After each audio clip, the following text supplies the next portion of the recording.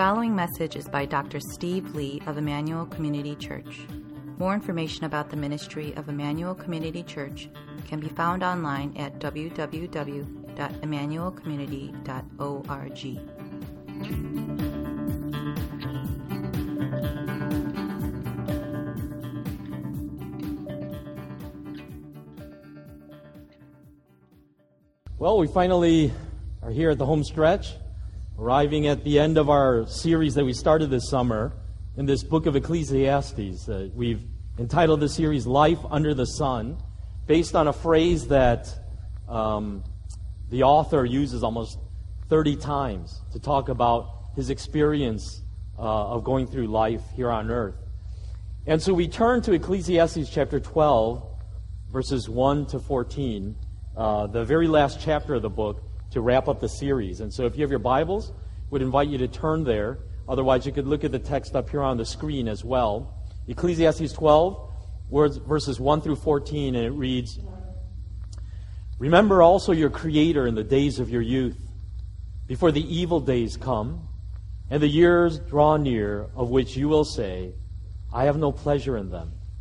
Before the sun and the light and the moon and the stars are darkened, and the clouds return after the rain, in the day when the keepers of the house tremble. The strong men are bent, the grinders cease because they are few, and those who look through the windows are dimmed, and the doors on the street are shut. And the sound of the grinding is low, and one rises up at the sound of a bird, and all the daughters of song are brought low. They are afraid also of what is high, and terrors are in the way. The almond tree blossoms, the grasshopper drags itself along, and desire fails, because man is going to his eternal home. And the mourners go about the streets, before the silver cord is snapped, or the golden bowl is broken, or the pitcher is shattered at the fountain, or the wheel broken at the cistern. And the dust returns to the earth as it was, and the spirit returns to God who gave it. Vanity of vanities, says the preacher. All is vanity. Besides being wise, the preacher also taught the people knowledge, weighing and studying and arranging many proverbs with great care. The preacher sought to find words of delight, and uprightly he wrote words of truth. The words of the wise are like goads, and like nails, firmly fixed are the collected sayings. They are given by one shepherd. My son, beware of anything beyond these. Of making many books there is no end, and much study is wearisome is a weariness of the flesh. The end of the matter, all has been heard. Fear God and keep His commandments, for this is the whole duty of man. For God will bring every deed into judgment, with every secret thing, whether good or evil." Amen. Let's pray. Father, we receive this teaching, this book of Ecclesiastes, as your gift to us, instructing us to understand what wisdom really is in your perspective. And so whether we are young or old in this congregation, no matter what stage of life that we might find ourselves in, grant to us a heart of wisdom that is able to number our days and recognize what it really means to live, to truly live a worthwhile life as you see it through your eyes. For we pray these things in your Son's name. Amen. Well, we began our series for the first half dozen messages with a movie clip at the start of each one, and then I stopped showing movie clips for a while, and some people were asking, "Is going to be a movie today?" And there was sorry, I had to say no. But I figured since we started out with a bang like that, we'll go out with a bang, and I'll show you a movie clip as a little treat for all you children. I don't know, how many of you have seen the movie that was released last year, Gravity? I'm guessing probably majority of you in this room have seen it. It's produced and directed by Alfonso Cuarón, I think, who's a great director. It tells the story of Dr. Ryan Stone, who is portrayed by the actress Sandra Bullock, who's a medical engineer, and she's aboard her first space shuttle mission.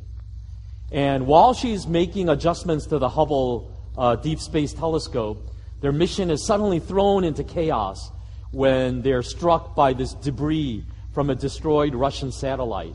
And so let's just take a look at the clip, and then I'll share a little bit about some thoughts on the movie. You were able to hear clearly the dialogue was a little muffled there, but what Ryan Stone ends up saying is, I had a daughter. She was 4 years old. She was going to school. And then she just fell, hit her head, and she died. She did the stupidest thing. On the surface, Gravity just seems like a thriller about some astronauts' heroic efforts to survive this catastrophic accident in space. But at a deeper level, it's the story of a woman who, having struggled and suffered from the tragic death of her 4-year-old daughter, has essentially lost any sense of meaning or purpose in life. As she says in that movie clip, I wake up, I go to work, and I just drive. I just drive. Doesn't matter where I go. It's as if her own life ended in that moment that her daughter died. This is one of the most iconic images in the movie. It's of Ryan curled in a fetal position, floating inside the International Space Station, looking like a baby inside her mother's womb.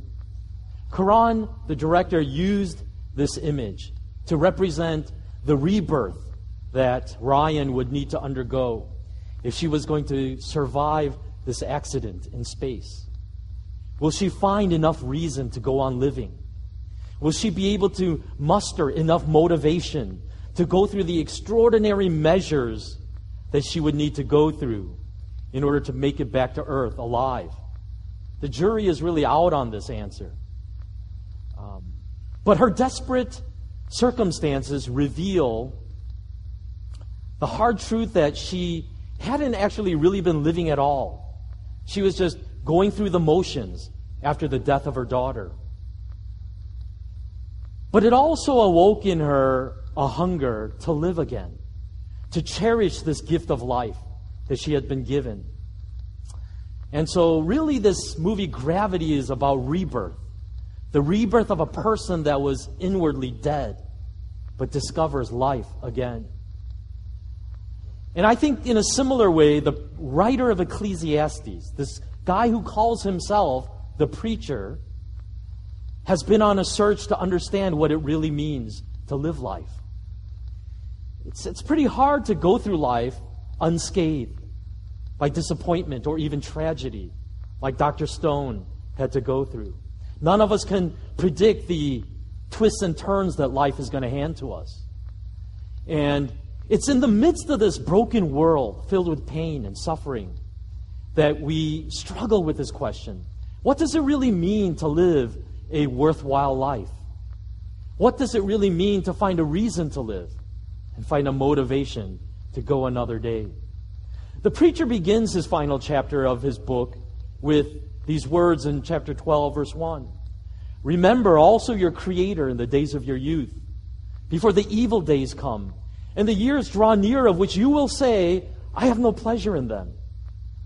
And then, in the next 8 verses, the preacher gives us a poem. He speaks in poetry.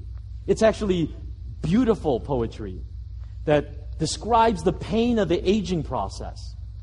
And I think one of the dangers is that almost by analyzing poetry, you sort of destroy it. You know what I mean? It's not the purpose of poetry is to tear it apart and deconstruct it. And so what I thought, instead of breaking down each verse of the poem and try to explain its meaning, is that I would just give you snapshots of what I think the poem is capturing in pictorial form. And I apologize for anyone who's going to listen to this podcast.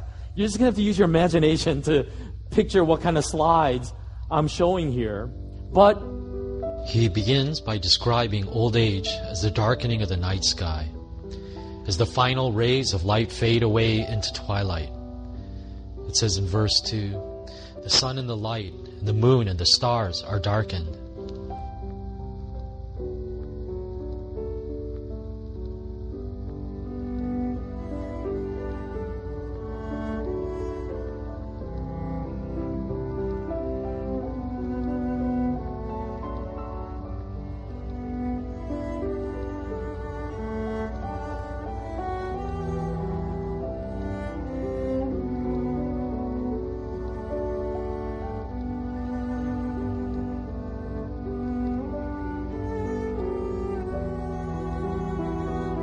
He then compares old age to darkening storm clouds. These aren't just regular storm clouds, though. These are like the clouds of winter that just don't go away even after the rains have come. They continue to just menacingly loom overhead.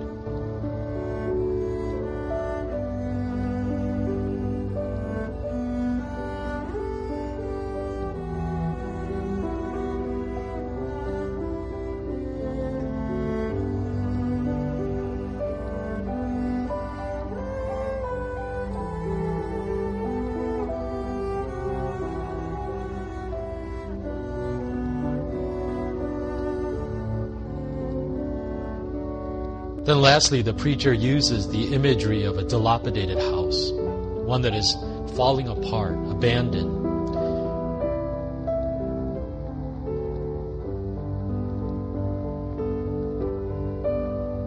Rooms and hallways that were once filled with the sound of children and of laughter and of entertainment are now silent, filled only with broken relics of the past.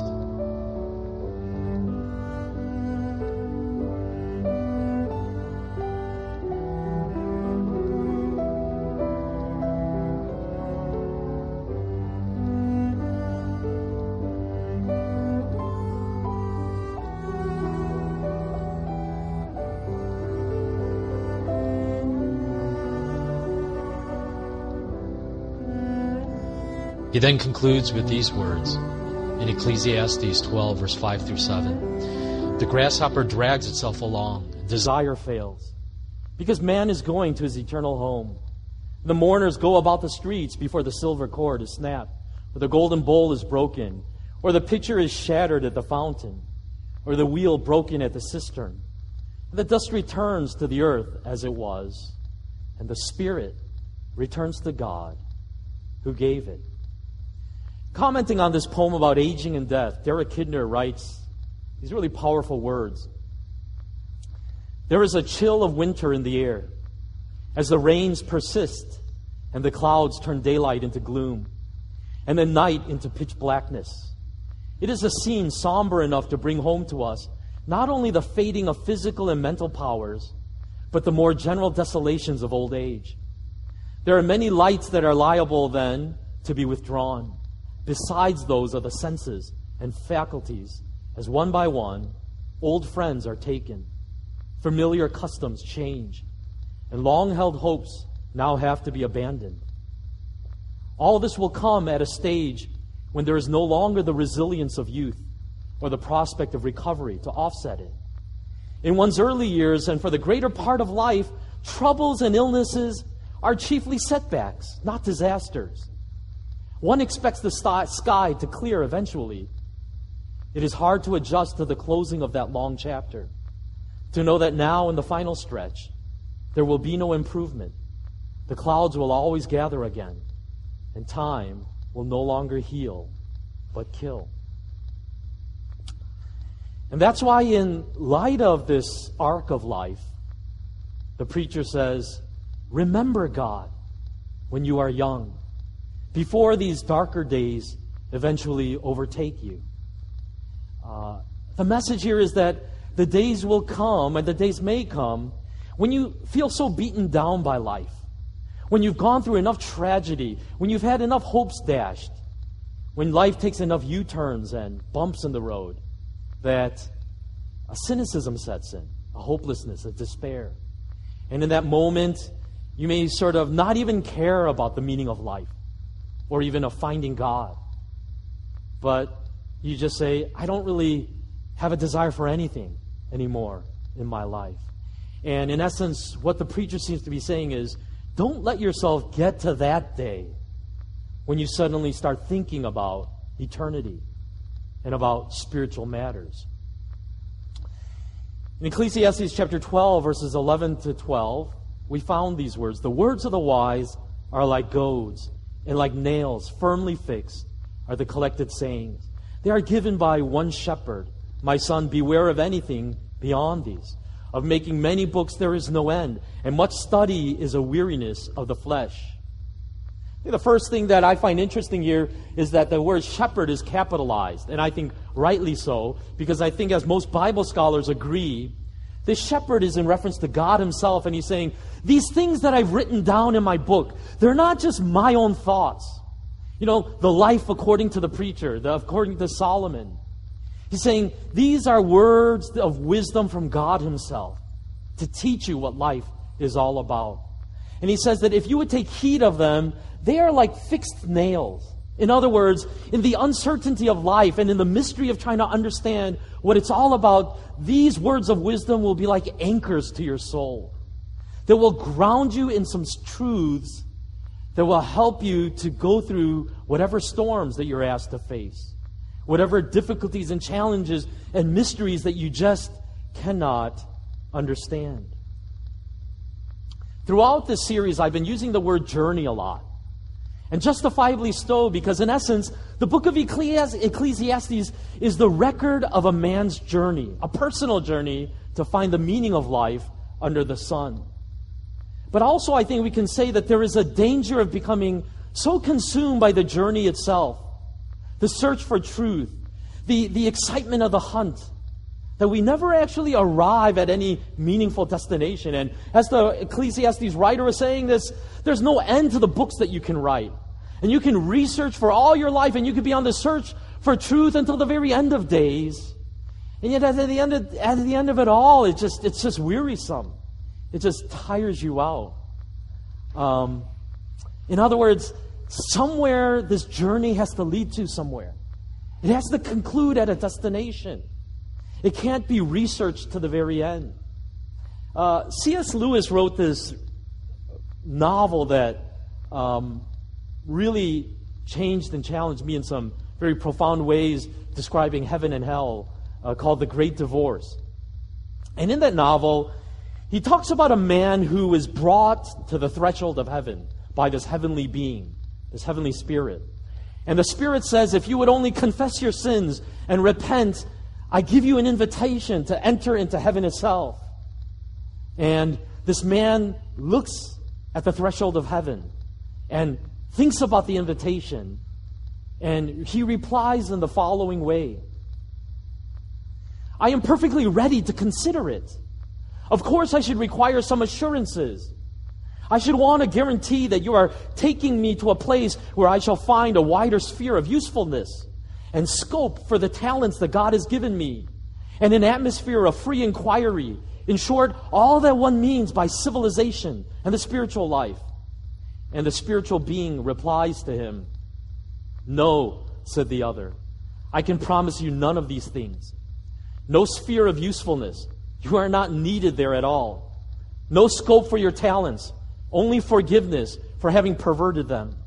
No atmosphere of inquiry. For I will bring you to the land not of questions, but of answers. And you shall see the face of God. But we must all interpret those beautiful words in our own way. For me, there is no such thing as a final answer. The free wind of inquiry must always continue to blow through the mind, must it not? To travel hopefully is better than to arrive. You see, the guy is more enamored of the journey than of the destination. If that were true, how could anyone travel hopefully? There would be nothing to hope for, replies the Spirit. And this is the man's final reply. And actually, the Spirit says to him one more time, but you must free yourself, that there is something, the man replies to him, but you must free yourself that there is something stifling about the idea of finality. To which the Spirit finally responds, you think that because hitherto you have experienced truth only with an abstract intellect. I will bring you where you can taste it like honey and be embraced by it as by a bridegroom. Your thirst shall be quenched. Listen, said the Spirit.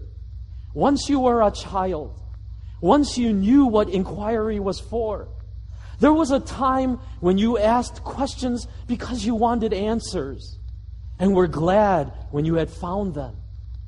Become that child again, even now. This to me is one of the most heartbreaking scenes in that novel. Sadly, after this exchange, the man finds some lame reason to excuse himself from the conversation, and he goes on his way, right at the threshold of heaven, but never having entered it. Because, after all, it's the journey that's important. It's the searching, the discovery that's important. To which the Spirit says, no, the journey is there for a reason. It's to bring you to a finality of a destination that you will reach one day if you really are seeking for the truth.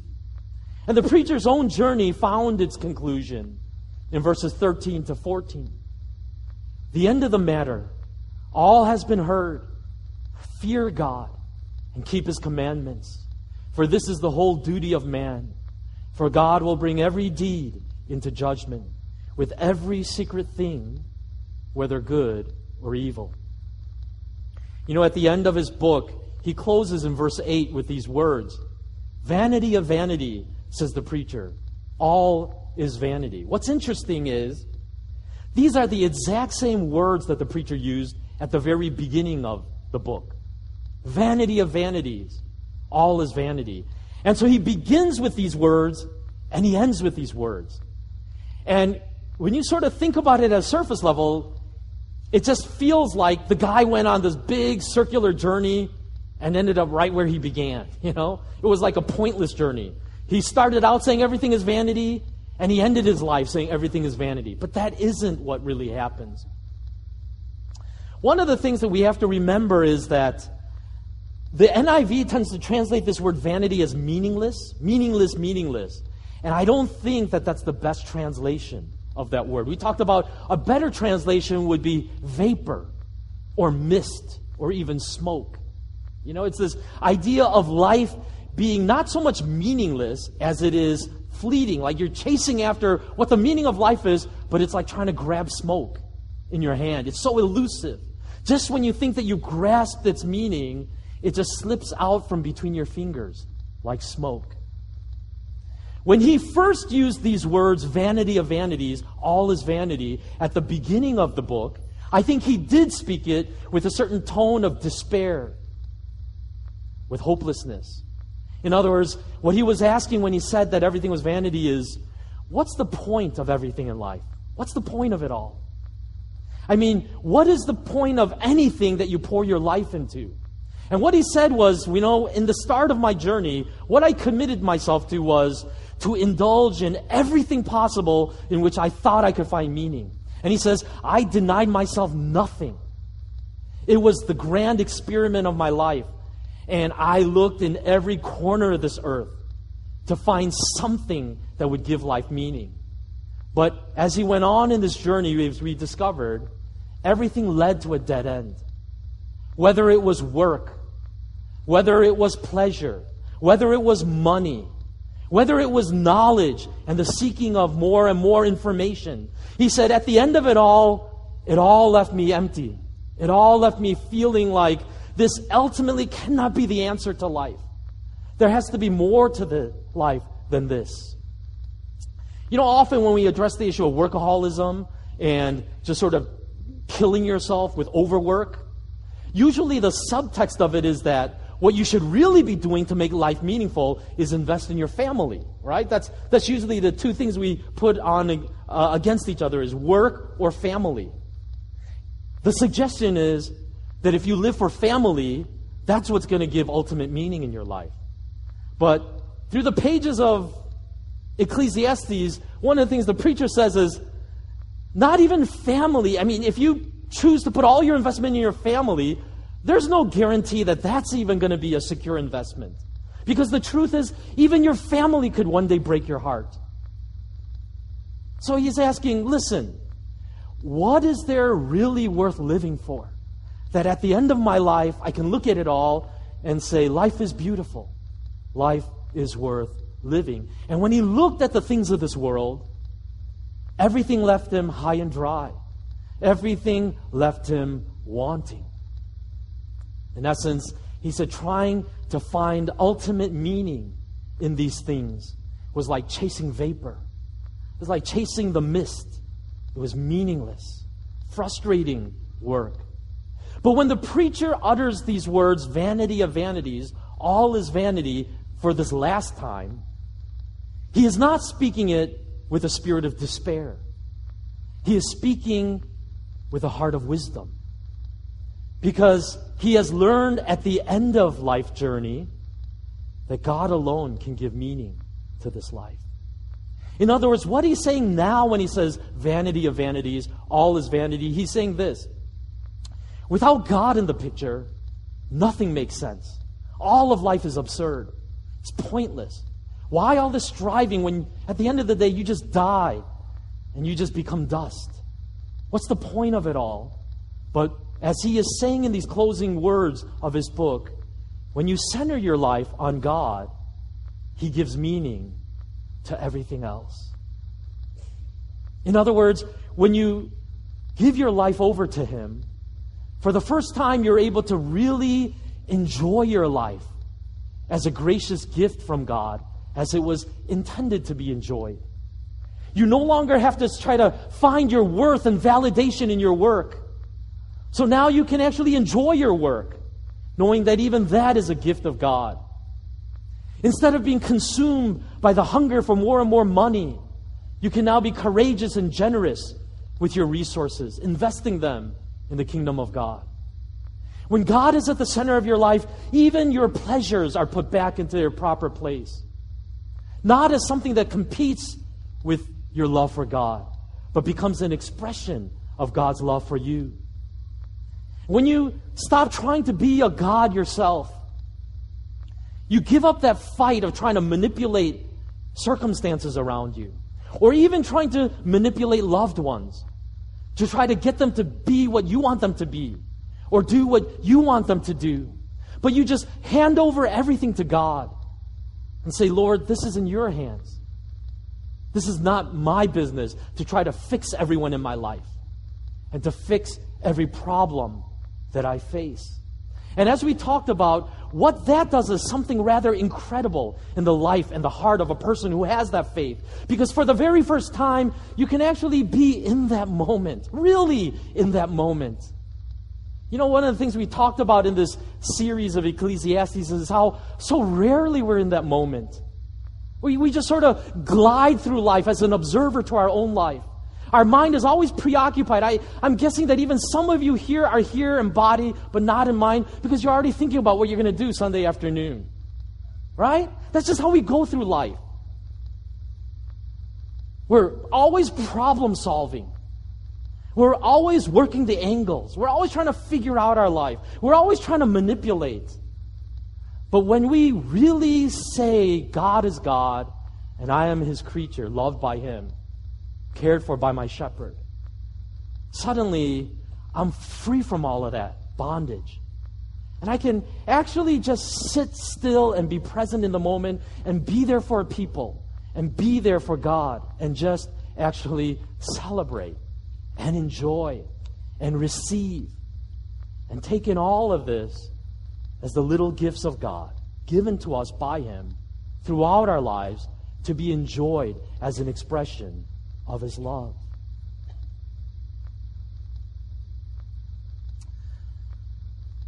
I think trusting in God also frees us to go through the darker seasons of life, knowing that ultimately our lives are not in our hands, but in God's hands. And knowing that even in the dark days, I don't have to wallow in despair, but that even in this there is meaning. Even in the brokenness, God can redeem it for good and do good in my life. We've been traveling with this preacher on his epic journey to discover the meaning of life under the sun. But as we close out this book and as I wrap out this series, I just want to ask you, where are you on your own journey? Where do you stand in this journey? My worry is that, like that man in C.S. Lewis's The Great Divorce, you could be standing right there at the threshold of heaven and not enter. I want to ask you, do you hunger to discover life's ultimate purpose, like a drowning man hungers for that next breath of air? Or do you just tinker with spiritual truths? What I'm saying is that you can come to church regularly. You can actually participate in a lot of religious activities. But the truth is, you don't have anything that could be described as a vital, living relationship with God. Instead, you're sort of gliding through life, non-committal and uncertain about everything. In other words, yours is not so much a desperate journey in search of life's meaning, but it's probably more accurately described as an aimless wandering through life, uncertain about what you're really even looking for. Wouldn't even recognize the destination if it was right in front of your face.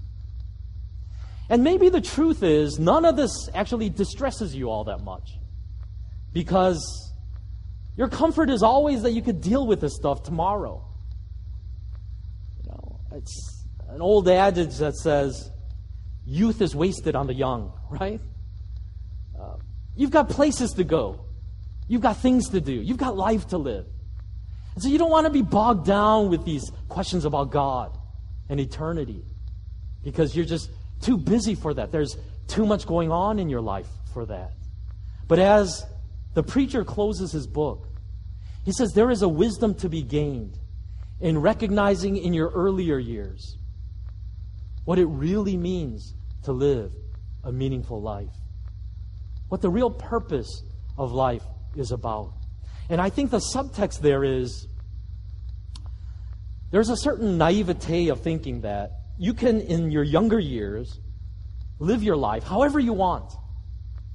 And then when you get older and you feel the clock running out, you can start getting serious about these eternal things and just get right with God and then slide into heaven like you would slide into third base. For one thing, I think the Bible tells us you don't even know whether you're going to be given another tomorrow. You really don't. You don't know the number of your days that God has given to you. But also, probably more important than that is, like sort of the grooves of a dirt road, worn down by endless wheels running over them. Your daily choices that you're making today are wearing grooves into your heart that are not so easy to turn away from later in life. In other words, you are choosing a certain destiny for your life by the choices that you're making today. And it's naive to say that on a flip of a dime, you can just suddenly decide to become another person in the final closing seasons of your life. What the Bible seems to be suggesting is life doesn't work that way. Instead, what you may ultimately find is that as you enter the final seasons of your life, you've chosen to live in a certain way, not acknowledging God, so that at the end of your life, all you find in your heart is bitterness and darkness and despair. And you may find yourself at a point where you say, I don't really even care about that stuff. I really don't. I've lost the strength for the fight. I'm not even fighting anymore. I don't even know what I'm fighting for. I don't even know what I'm living for anymore. And what the writer of Ecclesiastes is saying is, before you get to that day in your life, have the wisdom of youth to say, the whole purpose of life is to live for God and live for His purposes in my life. You don't have to go through a long, tortuous journey and have to go through all kinds of dark seasons to learn that wisdom. It's right there for you to understand, whatever your age may be, whatever season you find yourself in here in this room this day. Life is like a vapor. It is vanity. But true wisdom is found in realizing that God alone can anchor us in the bedrock foundation of His promises to us.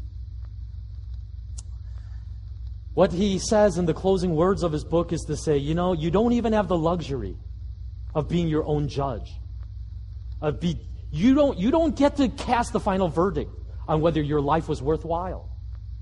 It says that God has that right alone.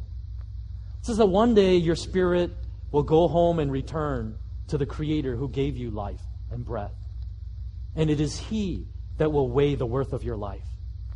It is ultimately He that gets to declare the verdict of your life, not yourself. You don't get to choose your own destiny in terms of what eternity is going to look like for you. What the Bible tells us in light of that is that it all depends on how we respond to His Son, Jesus Christ, whom He gave to us to give us life. In 1 John chapter 5, verses 11 to 12, we find these words. And this is the testimony that God gave us eternal life. And this life is in His Son. Whoever has the Son has life. Whoever does not have the Son of God does not have life. It's not about how faithful you are in coming to church, how much money you put into that offering plate, how hard you try to resist temptation. When God makes the final verdict of every one of our lives, the criteria is simply, how did you respond to my Son? How did you respond to Jesus Christ and the gift that He offered you of eternal life? Did you know Him personally? Did you personally, by faith, receive the gift of eternal life that He offered to you by dying on the cross? And I know I'm sort of closing this book on a bit of a somber note, but I think sometimes it's important. You know, we talked about the idea of often distracting ourselves with pleasure and drowning ourselves in laughter. But sometimes there's a moment when we have to pause and really ask ourselves, what am I living for? Am I just jumping around uncommitted to whatever I feel like doing in that moment? Or does my life really have direction? Does it really have purpose? Or am I just sort of playing at life? Just sort of dabbling with spiritual truths? Just tinkering with these ideas? But the truth is, I'm just kind of wandering aimlessly through life. And I don't really see any real trajectory here. I don't really see any purpose. And what the Bible tells us is the focus of our life has to be our relationship with Jesus Christ and what He offers us. And when we discover Christ, when we find Jesus, it changes everything in our life. It changes our entire outlook on how we live our lives so that we can finally, for the first time, truly live. Truly live. Let me just close my message today with these words. They are attributed to Max Lucado, but I'm actually not sure if he said these words or who the author of these words are. But I think they're very powerful words that capture the essential message of the book of Ecclesiastes so well. Rhythmic waves. A little boy is on the beach. On his knees, he scoops and pats the sand with plastic shovels into a bright red bucket. Then he upends the bucket on the surface and lifts it. And to the delight of the little architect, a castle tower is created. All afternoon, he will work, spooning out the moat, packing the walls. Bottle tops will be the sentries. Popsticks will be the bridges. And a sandcastle will be built. Big city, busy streets, rumbling traffic.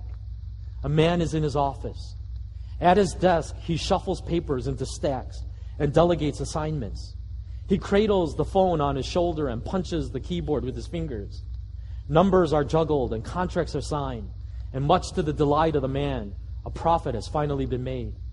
All his life, he will work, formulating the plans, forecasting the future. Annuities will be the sentries. Capital gains will be the bridges. And an empire will be built. Two builders of two castles. They have much in common. They shape granules into grandeurs. They see nothing and make something. They are diligent and determined, and for both the tide will rise and the end will come. And yet that is where the similarities cease. For the boy sees the end while the man ignores it. Watch the boy as the dusk approaches. As the waves near, the wise child begins to clap. There is no sorrow, no fear, no regret. He knew this would happen. He is not surprised. And when the great wave breaker crashes into his castle and his masterpiece is sucked into the sea, he stands and smiles. He smiles and picks up his tools and quickly goes home. The grown-up, however, is not so wise. As the wave of years crash on his castle, he is terrified and mortified. He hovers over the sandy monument to protect it. He blocks the waves from the walls he has made, saltwater soaked and shivering. He snarls at the incoming tide. It is my castle, he defies. The ocean need not respond. Both know to whom the sand belongs. I don't know much about sandcastles, but children do. Watch them and learn. Go ahead and build, but build with a child's heart. Where the sun sets and the tides take, salute the process of life. Take your Father's hand and go home. Let's pray.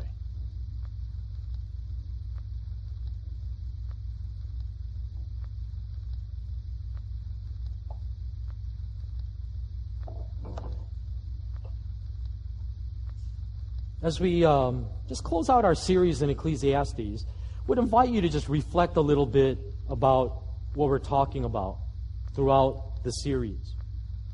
The preacher, this man on a journey to find life's meaning. And in the early stages of the journey, all he feels is frustration and anger, and bitterness and hopelessness. Vanity of vanities. It's all vanity. It's all vapor. Nothing lasts. Nothing provides the happiness that I thought it would. Life is just a bunch of disappointments. But he keeps marching on. He keeps sojourning on his hunger and desperation for truth. And somewhere in this journey, the preacher begins to change. He becomes transformed by the journey. As he begins to gain wisdom from God, he comes to realize, without God in the picture, nothing makes sense. Nothing seems worth it. It's all vanity. What was it even for? Everything that I once put my hopes in just breaks my heart. But he says, when God is in the picture, suddenly I find an anchor in the storm. I find something that suddenly starts to feel like a sure foundation, like an actual destination worth camping at. I want to suggest that I think for a lot of us, we tinker with spiritual truths and even our relationship with God. I think for a lot of us, we dabble with religion. And, God is a good thing in my life, but I got a lot of other things I'm pursuing right now. And I'm not really sure I'm ready to put all my eggs in this basket, And as he closes out his book, he ends it with a bit of this warning, saying, be careful about being so presumptuous that you can sort of get to the end of your life and sort of say, then I'll get right with God and I'll fix everything and I'll get all spiritual, I'll get all holy, and that way I can get on my deathbed and feel confident that I'm going to go to heaven. And the writer of Ecclesiastes says, don't be so sure about that. The choices that you make in the present day are really choosing a destiny for tomorrow. I got to tell you, I am so blessed by the older members of our church. Honestly, in some ways, I feel like they have a more childlike heart than many of us in our 20s and 30s in our church. Just last week, Mr. Lee was actually begging me to be allowed to come to the core meeting. And I had to tell him no. I can't get some of you 20-something-year-olds to come, even if I beg you. And he's saying, can I come to the core meeting? And when I look at Mrs. Abella worshiping with her hands lifted up, she's more childlike in her expression of devotion to worship than I think many of us who are half her age. And that distresses me. that worries me. I think we need to recapture that childlike heart and recognize that the journey is there for the purpose of reaching a destination. We need to stop wandering aimlessly and dabbling with religion, making that firm commitment to Christ, saying, I choose to follow you. I choose to make you the center of my life. I choose to believe in everything that the Bible says and to invest my entire life around the promises that you give me in your word. No backup plan. I'm going to burn my bridges and follow you. What God tells us is, listen, it's not about how moral a life you live, how hard you try to be a good person. To truly discover the meaning of life is to discover His Son, Jesus Christ, and realize that He did for us what we could never do for ourselves. By dying on the cross for our sins, He gave us the opportunity to enter into heaven and have eternal life. And all we have to do is receive that gift freely to be able to find the true meaning of life.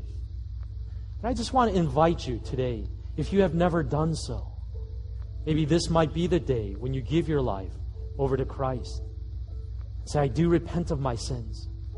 I give my life to you, God.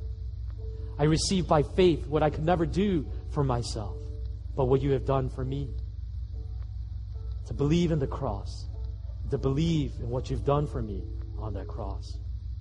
Maybe for some of us, we've already prayed those prayers. We've gone through those motions. But the truth is, our lives don't really reflect that kind of devotion to God. The truth is that we're dabblers of religion, tinkerers of spiritual truths. Maybe what God is saying is listen, your life needs focus. It needs direction. It's not as if you've really reached the destination, but you're just wandering. You're just searching. And sure, the journey can be fun at times. But how terrible it is if you find yourself right at the threshold of God and yet never having entered, never having made that commitment. Would you just pray before God right now and just maybe come before Him and say, God, I give you my life. I want to live that life that has purpose and meaning. At the end of the day, that I can look back at this life that I've lived, breathe my last breath with a smile on my face, and surrender my soul to you, my Father. And with absolute confidence in my heart, know that I'm returning to your loving hands. You just pray that for a few minutes, and then we'll respond in a time of worship before God.